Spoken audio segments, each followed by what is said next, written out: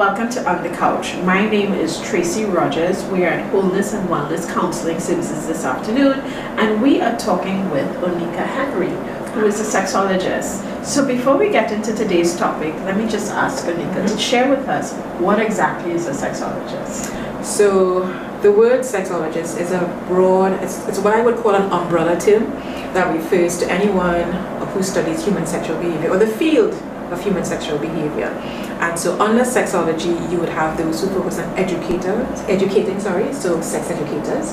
There are those who would focus on coaching and counseling.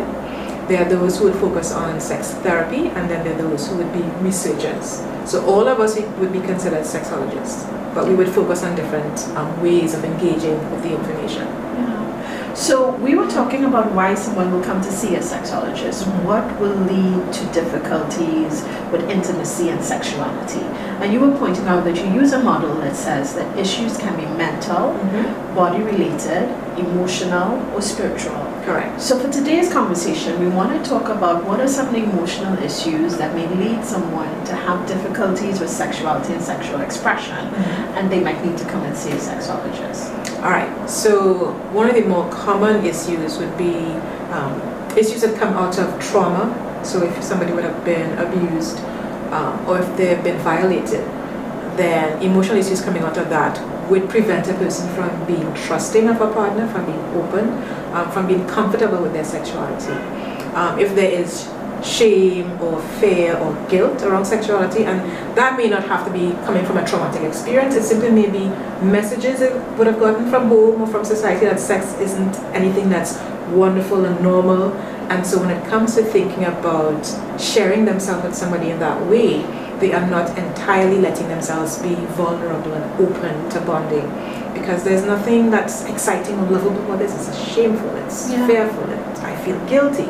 Especially if it's done outside of marriage, if the person comes from a religious background, right? So I mean, sexual relationships, it calls for a lot of vulnerability. Yes. And vulnerability is putting yourself out there, being open, being seen, which in itself could be a traumatic experience. Because you're being seen with all your flaws, or things that you consider to be flaws, and your partner may not see it that way, but because you would have been receiving certain kinds of messages, whether it's from home or media, about what your body is supposed to look like, about what sex is supposed to be. You don't want to open up yourself to being ridiculed, perhaps. You think somebody's going to tease you about, about your body.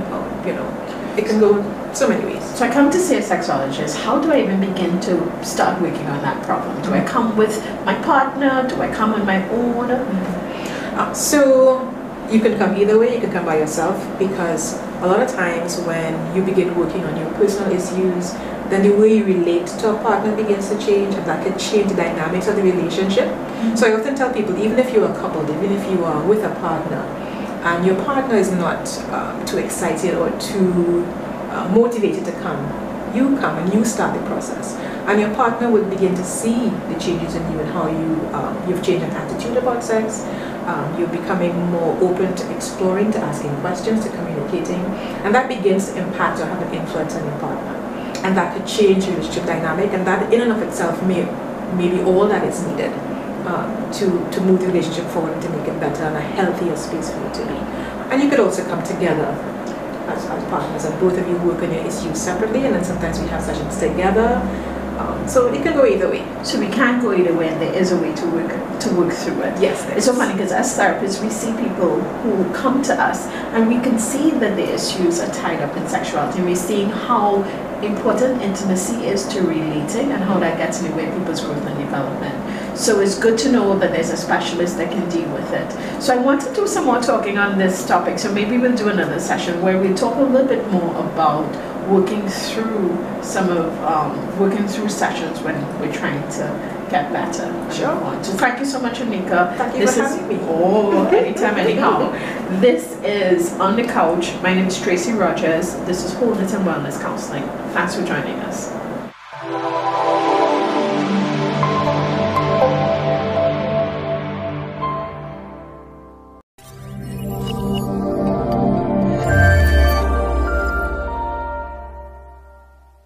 Welcome to Wholeness and Wellness on the Couch series. My name is Tracy Rogers, and today we're having another conversation with sexologist Onika Henry.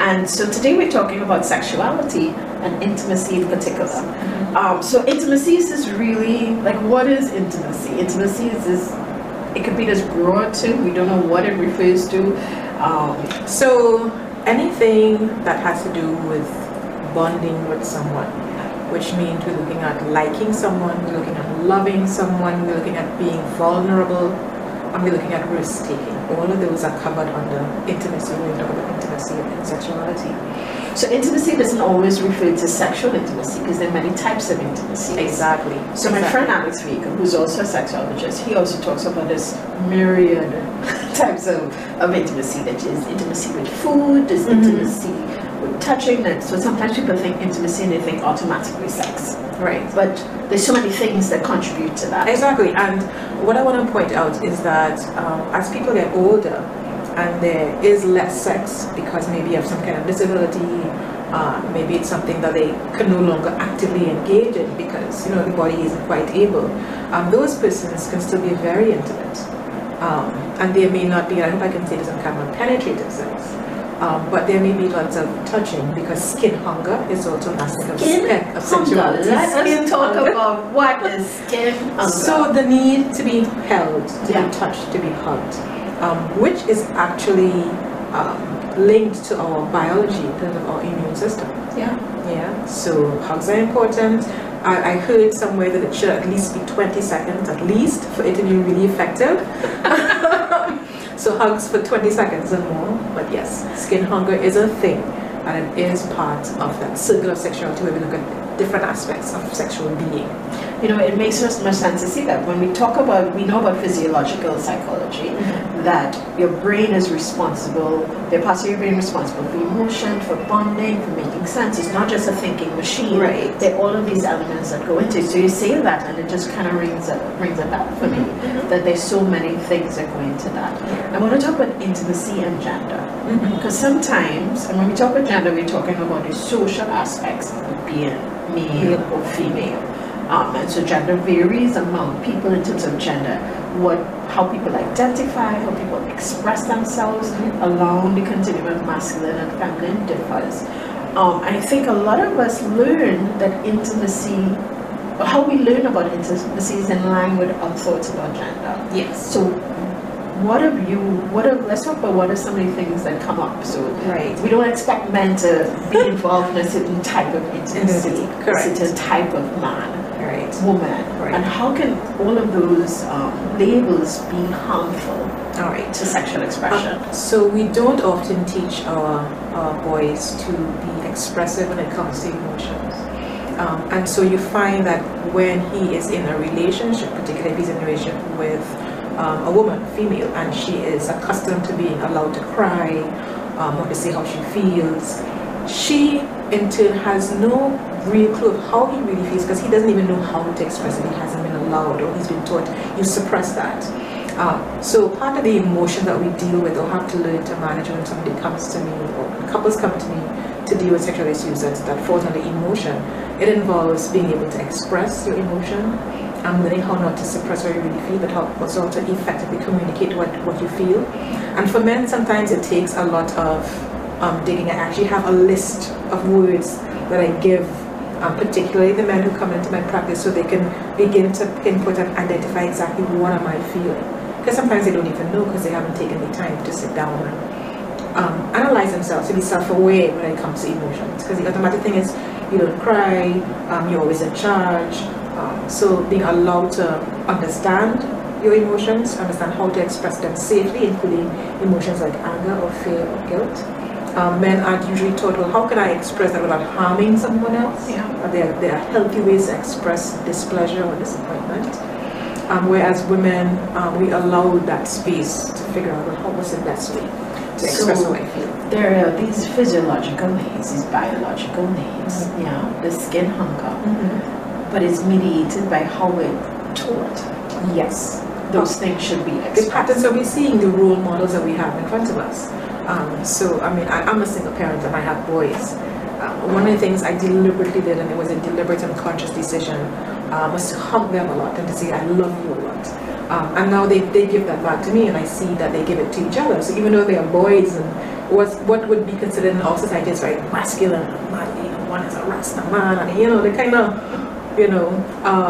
they are very comfortable, even in front of their friends, to hug each other, and the older one likes to kiss the younger one on his cheek, I love you, and their friends would look like, okay, that's different. So I'm glad that you're bringing that in, and so maybe this is some of our takeaway messages as we're leaving, that we can actually prevent a lot of adult issues by how we teach our boys and girls to express themselves, and their implications for how we learn to express ourselves, with how we can express intimacy, and how we can meet our biological needs and work through the cultural stuff.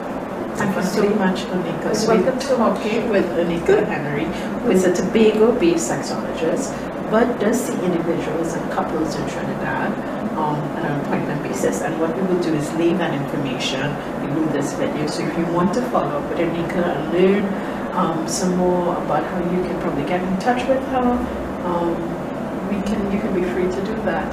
So just give us your number as we're closing off. So you can get me at 381-3049, and that's on WhatsApp. So you can also WhatsApp me. Great. And email as well, ohenrybusiness@gmail.com.